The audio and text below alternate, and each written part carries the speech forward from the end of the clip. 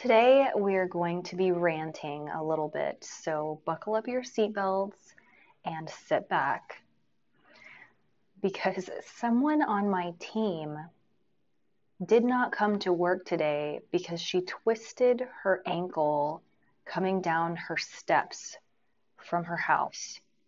Not apartment, her house. So, explain something to me.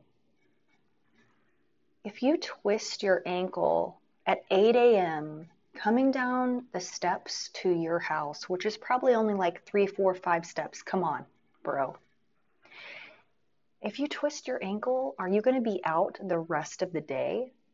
Like, I don't understand that. That doesn't make any sense to me. Like, do you need a ride? Like, which ankle is it? Is it your right ankle so you can't drive? Like, I can pick you up.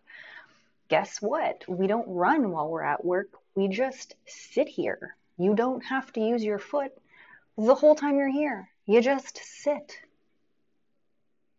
And that is the difference between someone who is driven, who has goals and is clear about their goals, or even just someone who needs this job.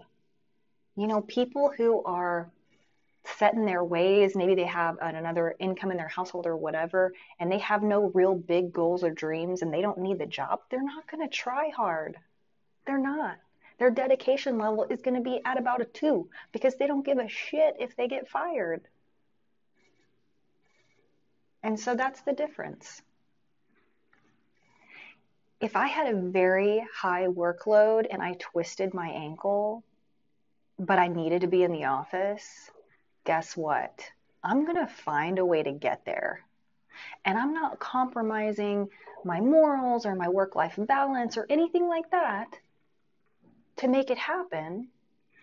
I'm just demonstrating my discipline, dedication, and consistency.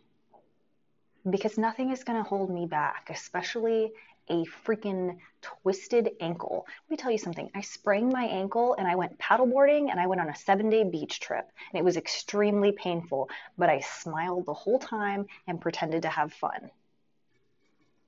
Get your ass to work. Stop coming up with excuses. Because if you're in the business of coming up with excuses, there is an endless amount. You will always find an excuse, so stop it.